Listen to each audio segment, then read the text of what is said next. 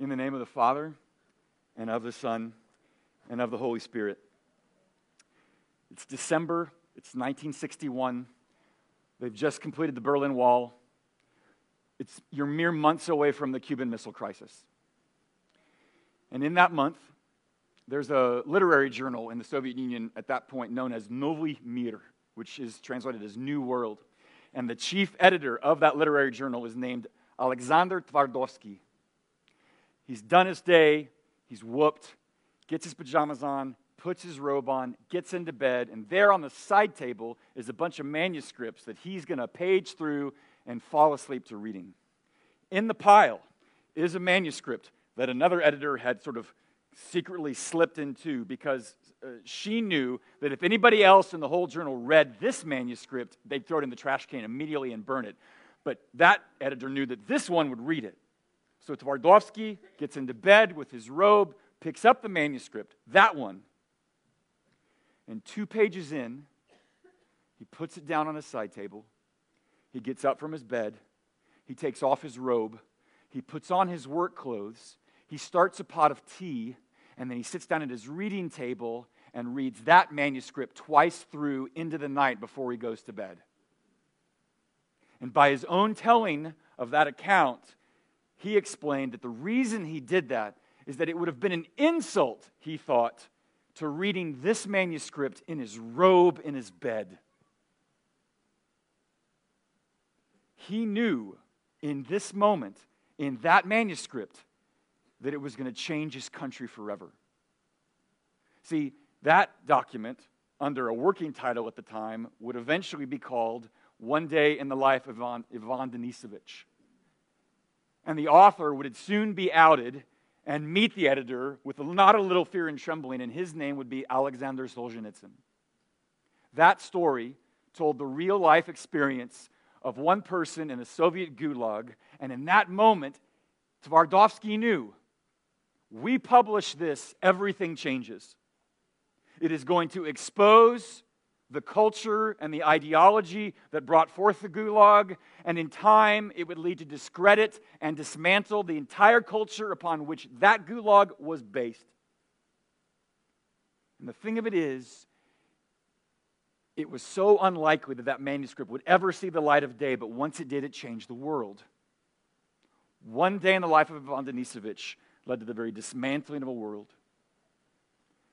For 6 months, we have been listening in this community to one letter written by one person that the world had never heard of to a bunch of people that nobody cared about someone who had no reputation and no pedigree.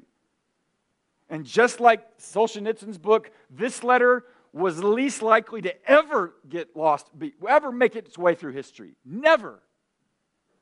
And yet the subject of that letter would change the world, and that would be Jesus.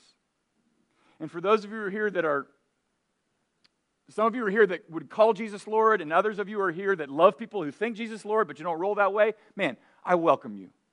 I am delighted that you're here. I totally get it. I totally understand it. I totally sympathize with that incredulity.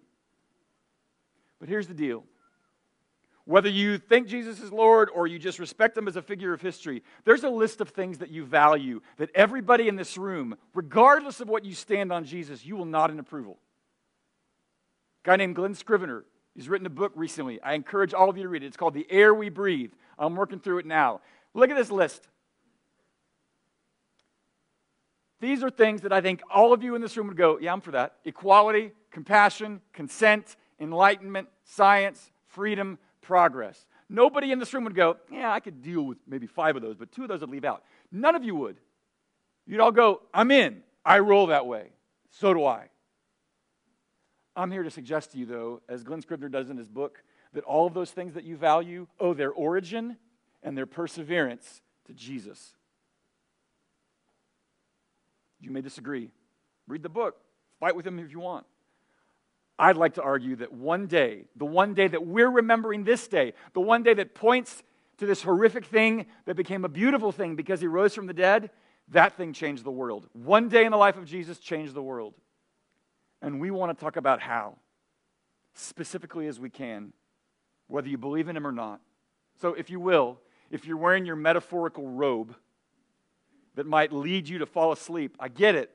Could I ask you to take off your metaphorical robe and put on your metaphorical hot pot of tea and lean in and consider why in these last 4 verses of this letter, that even if you've never heard a word before, you're going to hear the essence of what he said and the foundations of the culture that you rest in. We're in the last 4 verses of Ephesians chapter 6. It's going to go so fast, but would you stand anyway and we'll read it together.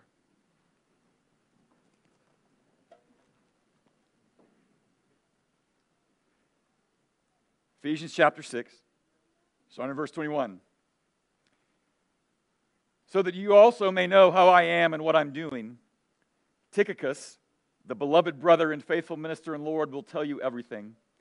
I have sent him to you for this very purpose, that you may know how we are and that he may encourage your hearts. Peace be to the brethren and love with faith from God the Father and the Lord Jesus Christ. Grace be with all who love our Lord Jesus Christ with love incorruptible. This is the word of the Lord. Thanks be to God. You can sit. Look, those last 2 lines, it kind of feels like just like closing words that you put at the end of a letter. You know, smoochy, smoochy, love you, XOXO, Paul, right? I get it. And it goes fast. But friends, I'm here to suggest to you that those closing words have substance behind them, have content behind them that I would suggest to you is how this world has been changed because of one day in the life of Jesus. What does the life of Jesus mean? What did that life of day accomplish? It brought, first of all, peace. Peace be to the brethren. It's well-wishing. It's well-wishing with content. And that day that we look to Jesus is not just impressive. He rose from the dead. That's powerful. What did it accomplish? It accomplished peace. A peace that would start to work its way through people. Differences that were held and layered and entrenched and brought all sorts of animosity. Look, in that day, when Paul is writing to those people, he's talking about folks that are having a clash of civilization, a clash of histories, a clash of theologies, a clash of identities. And somehow in Christ, those differences, as real and as strong and as potential for great animosity might be, those were laid down. And a new community was formed. And in that peace was bound up with this realization by everybody that came to Jesus that they all had a common need and they all had a common dignity. There's a moment in Lincoln where Daniel Day-Lewis, who plays Lincoln, tries to explain to everybody how the nature of equality comes by, and he borrows from, of all people, Euclid, the mathematician. And he says, when 2 things are equal to the same thing, they are therefore equal to each other. It's an idea that he tries to percolate, or at least Steven Spielberg would like to think he did. When 2 things are equal to the same thing, they are equal to each other. The peace that Jesus has wrought between people is not a math formula. It's about this notion that everybody who comes to him are equal in dignity and equal in need. And when you see those 2 things, you lay down the other differences that are far less important. That peace comes between people. He brings that peace. And that peace that he brings between people, that's downstream of something else. Of a peace that's wrought within the human heart. Every one of you in this room has entered with something that you're preoccupied with, and you will leave this room potentially with that thing on your head like a magnet, snapped to grid. It's there. You're afraid of something, you're angry at something, you're disillusioned about something, you're depressed about something. You are not at rest. The peace that he has come to bring to us is meant to work its way deeply into those things, not because those things automatically disappear, but he has an answer for them. He responds to them. He comes to us with strength and a love, and by his Spirit somehow tempers the things that hold us captive by the things that we're afraid of, the things we're anxious about, the things we're angry about. The peace that he works between people, the peace that he works within the human heart, that all comes, though, from one major thing. The most important thing, the ultimate place that was in need of peace, and that is a peace that is wrought between you and the one who is responsible for the next breath you take. The one who is God, the one who is Father to Jesus, the one who is Father to anyone who might come and become a child of God. It is that peace that has been wrought in the human heart by what Jesus has done from that cross. That's peace. That's the peace he's meant to bring to all of us, and in those manifold ways, that's the gospel. Okay, if that's what he's out to do, if that's one day in the life of Jesus and what it was meant to bring, what is that an evidence of? It's the second thing that Paul wishes everybody. Love with faith from God our Father and the Lord Jesus Christ. Okay, love with faith. Kind of a, what? What does he mean by that? Let's just think about love for a second. In this world, love is always easier between those who are close to one another and who are like one another. I think you'd agree. If you're of the same people, of the same tribe, in the same place, sure, there are exceptions to that rule. But it is always easier to love those who are more like you and who are close to you than those who are distant from you or who disagree with you. It's always the case. Now, what you and I would like to believe, what Americans like to believe, is that love is natural. It's instinctual. People just love each other. And I would say to you, who told you that? Where have you been the last 3 years? Do you think what happened earlier this week is going to drive us toward one another? Do you think there will be new peace and new consensus on the basis of that? Do you think there will be new love? Look, love is a many-splendored thing. And sometimes love really surfaces in times of crisis. But when that crisis persists, do you think that love remains? Not without something coming in from the outside. Not without something profound. Look, with all due respect to John Lennon, he made a boatload singing, "All you need is love," right? As if it was just sort of natural. That's like saying, all you need for a trip to Mars is a bicycle.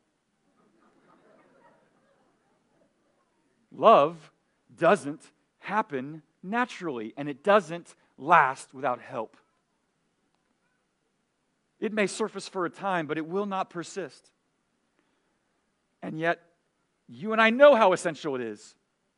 You and I know how crucial it is for love to remain. And you know what? A lot of people believe that has absolutely no interest in Jesus. Okay, here's going to test your cultural encyclopedic knowledge. Raise your hand if you've ever heard of an artist named David Coe. One. Yes. Boy, am I about to illuminate you today. All right, David Coe is an artist, and boy, are you going to know within the first half second after you see his face. He's from L.A. He's made a boatload. That's not a slide on L.A. He would love it here. He would love the gallery. But he was on a podcast recently in which he got really candid about the life that he's lived, about all that he's pursued, and very candid about what he's still looking for. Now, I got to give a big caveat. I am not recommending that you take you and the kids and go watch the entirety of the podcast. Huge caveat. This is an work of editing genius that you're about to see. But I think it's really honest, and I think he's saying things that nobody else is willing to say. So listen to David Coe, get past, you'll see the art on his face, but just listen to the life that he's lived and what he has come to a tentative conclusion about. The things that I tried to figure out, like a game, like a video game, was sex, money, power, right? And I remember at that point, I was in my early 20s.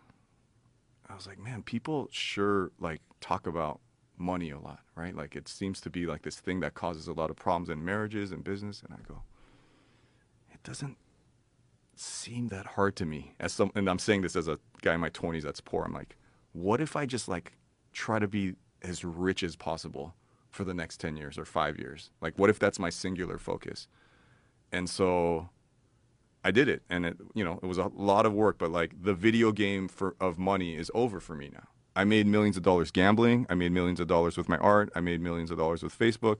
So that video game of money has it's not fun for me anymore because so the video game of sex, which I wasn't very good at, and then I just went on a tear for a decade. I was so bored. I just was bored of the endeavor of that, and then you meet people and everyone has their game. Like Hollywood people are like, I gotta get that Emmy or that Oscar, or I like pick the game I want to play, money, power, and then it's like there's only one final quest, and that's the spiritual quest. And we live in this world now where it's like it's a crazy world, right? And the answer is love. And everyone says it, and it's in movies and it's in books, but it's what does that path look like? I remember when I went to the Congo the first time, I remember finding a missionary deep, deep, deep in the jungle. And he's like, bro, you think you're the first one? I was like, what do you mean? He's like, you think you're the first like lost soul that's come here looking for dinosaurs? And I'm like, I'm not. He's like, I've been here for 20 years, like living with these people. Like every 5 years, a weirdo like you comes through. And do you think you're really looking for the dinosaur? And I'm like, yeah, I'm looking for a dinosaur. He's like, no, you're looking for something else. You're either running from something else or you're looking for some kind of meaning in your life that you can't find. So you've pushed yourself to this, you know?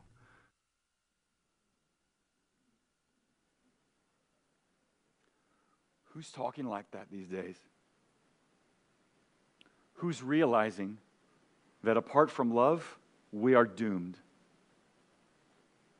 Who's acknowledging that apart from finding something that is bigger and deeper and older and stronger and speaks more to our condition than anything else that we might find, who's talking like that? Nobody.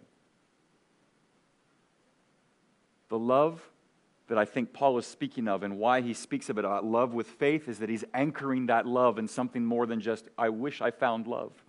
He's anchoring it to something that is stronger than death.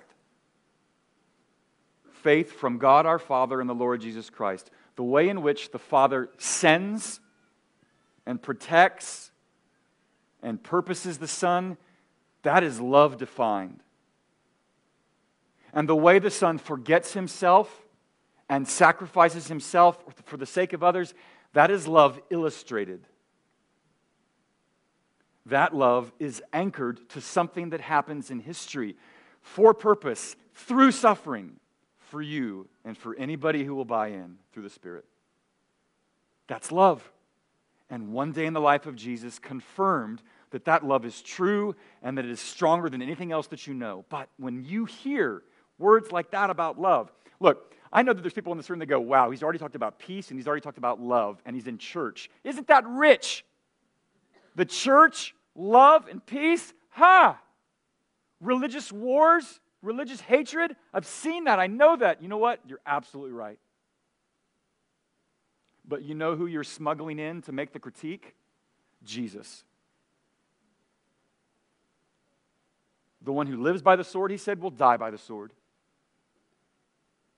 The one who says, you have dignity because you are made in the image of God and you have need for which I will die, he said that. Peace and love. And it's anchored to an actual moment in which he demonstrated that love. Now, you hear that, and you're like David Coe, and you're like me, and you go, I want to believe that, but come on, man. I know too many examples of people that have said they love me, but there was always a string attached. And so anybody that makes a promise of love, it's kind of like, it's a little sus. I don't know if I want to go there with you. Thank you, you're welcome. You know who thought that too? Here's a name for you, Eleanor Roosevelt. Here's a woman, brilliant, bright, resilient, full of verve and vigor and insight and wisdom and demonstrated not a little forbearance. How shall I put it? In her autobiography, she said this remarkably candid moment. Up to a point, it's good for us to know that there are people in the world who will give us love and unquestioned loyalty. I doubt, however, if it is good for us to feel assured of this devotion without the accompanying obligation of having to justify this devotion by our behavior. Now, that's a mouthful. Break it down into two ideas. Hey, you know what? It's awesome to know somebody and believe that their love is for you and it's unconditional. That's great. But she says, come on, let's be honest. It's actually better, if you will, kind of think, it's probably not unconditional, and I probably ought to prove to them that I am worthy of the devotion, to justify that devotion to me. She thinks that, and you know who else thinks that? You do. And so do I. The idea that I might have a love and a loyalty that will look at me and say, I will love you even when you don't value my devotion. Friends, one day in the life of Jesus that changed the world is not just about peace and it's not just about love, because both of those can only be explained by one thing, and that thing is grace. The only thing that can ever explain why he would do that is because he wanted to out of love for you and not because you've deserved it. This world gets changed because people come to hear a message that in fact, that love and loyalty is steadfast and intact no matter how well or poorly you are valuing his devotion to you. That's grace. And that grace changed the world. And you hear that, and I hear that, and you know what? That story shows up in 10,000 stories, including kids, the Iron Giant. If you've never seen it, you have a responsibility to tell your parents. A moral imperative. They can tell you what that means. A moral imperative for you to tell your parents, we got to go watch that. And you do. Because in that story is grace. And when you hear that grace, and when you see that grace manifested in all kinds of stories, you go, man, I want that to be true. But man, I don't know that I could ever trust that it is. Something has to validate it. Something has to prove that it might actually be more than just a story, more than just a story of longing for grace and peace and love to be true. Well, to set up my last point, I want to tell you a true story. Not me, but two of your friends who are going to tell a true story about two real people. There's an essay in Plow magazine that we've included in the sermon resource page this week that you can go afterwards and read it in its entirety. It's written by a young woman named Elizabeth Button, and she is going to tell the story of herself when she's a teenager, growing into young adulthood, befriending in a most unlikely way a woman that is in winter. And it is a story entitled Letters from a Vanishing Friend. They are part of a community called Bruderhof, a community of faith, but a community like every other community that is not immune to suffering. Listen to the true story in their very own words.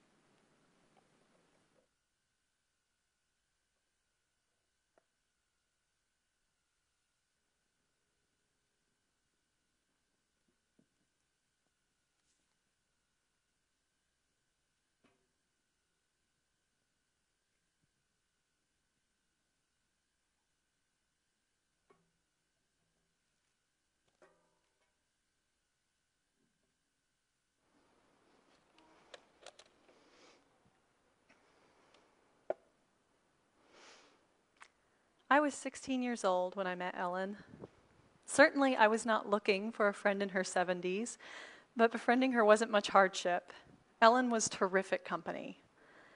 But I did learn never to walk into her house without an answer prepared for, So what are you reading now?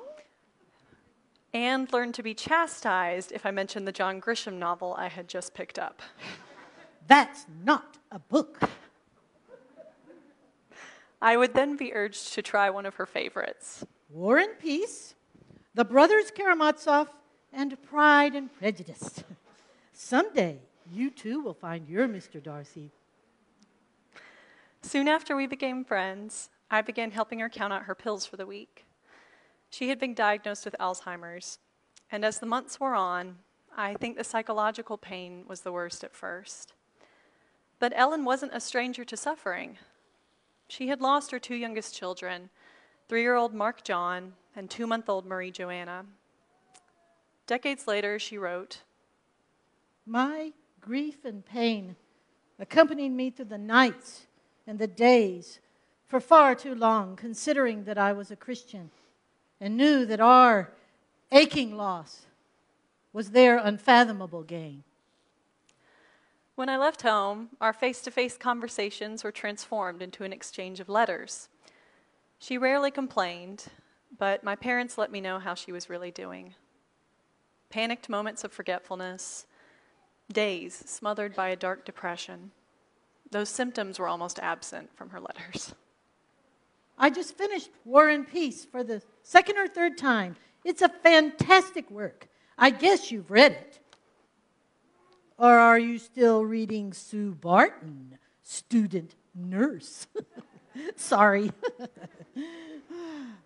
Your parents and I played Rummikub again, which your mom won hands down, as she always does. But your dad and I take it for granted and don't feel inferior. As your dad once said, I am still a man. That's all I can think of for now. Auf Wiedersehen, not goodbye, my dearest and best friend. I love you, Ellen. As time passed, Ellen remained the optimist. And as her mind was pulling her into an unfamiliar place, our friendship took me to a new, deeper place of faith. Like with her consistent referencing of Father Zosima's exposition on the great idea in the Brothers Karamazov. Dostoevsky says, true security is to be found in social solidarity rather than in isolated individual effort. All will suddenly understand how unnaturally they are separated from one another. A man must set an example and so draw men's souls out of their solitude and spur them to an act of brotherly love. Passages like this have convinced Ellen that living a life of brotherhood was the answer to society's problems, and I knew she hoped that I would also find it to be true. Even as her mind failed her, Ellen encouraged me from a place of unconquered faith.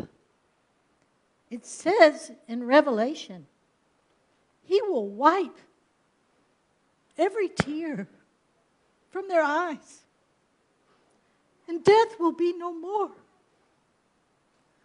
I can't tell you how much that meant to me when Mark John died. Also in Corinthians, for the trumpet will sound, and the dead will be raised imperishable. Death is swallowed up in victory. The timing of her letters was perfect. My personal faith was at a full ebb. Ellen seemed to understand the things I was going through in a way that none of my peers or even my parents ever had. As the Alzheimer's progressed and she felt her mind slipping, Ellen's letters began to describe moments of fear.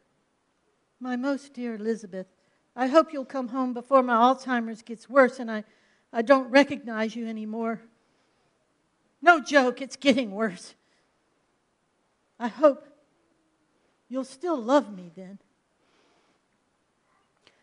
Friendship is one of the most gracious of the Creator's gifts.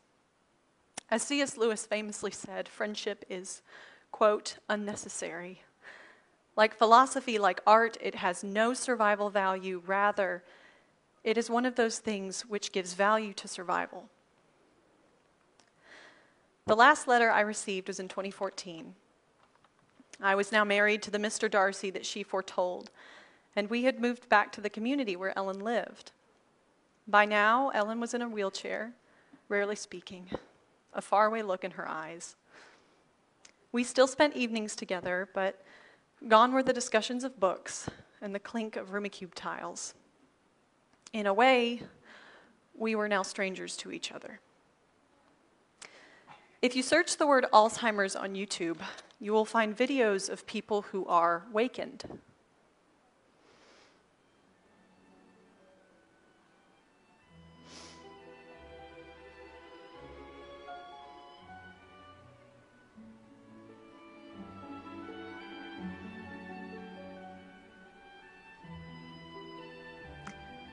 Their faces come into focus. There are smiles of beauty and love as recognition returns. Watching, I think back to Ellen's favorite passage from Dostoevsky, where he points out how it is only by living together and supporting each other that we can, quote, draw men's souls out of their solitude. Even though Alzheimer's had isolated Ellen and stolen most of her recognition of our friendship, our shared commitment to a life of faith kept us connected to the end.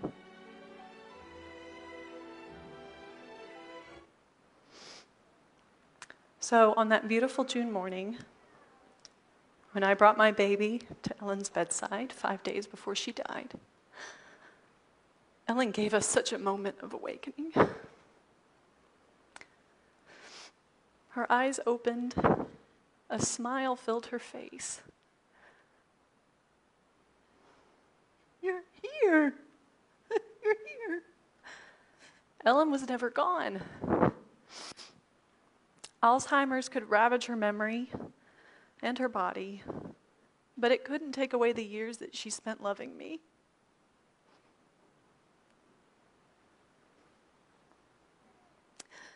And even after her dying, she is at home in the great idea.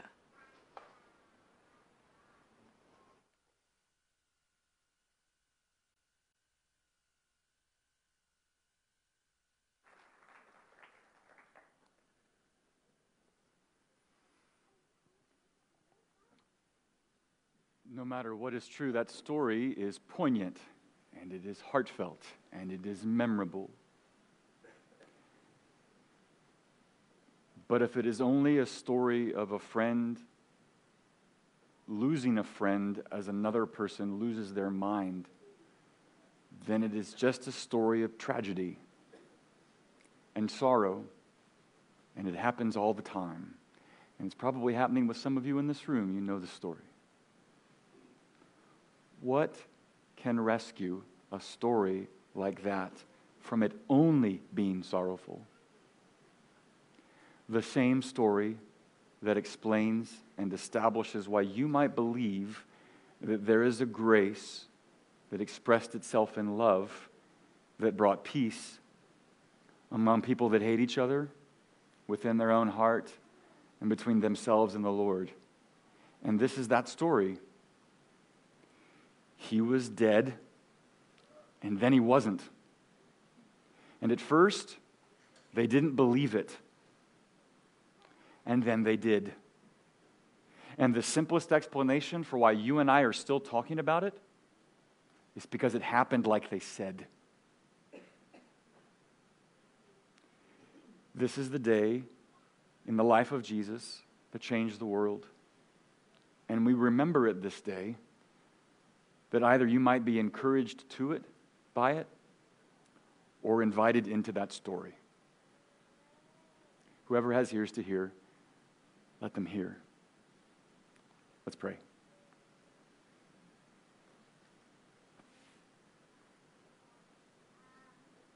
Father in heaven, this is what you've done, and now would you help us to believe, and that you would have mercy on those who doubt, and have mercy on us all when any of us do. For you are good, and you are full of mercy, more than we can measure, more than we would ever care to measure. Awaken us to what is good and lasting and beautiful, and to a love that is stronger even than death. In the name of Jesus we pray.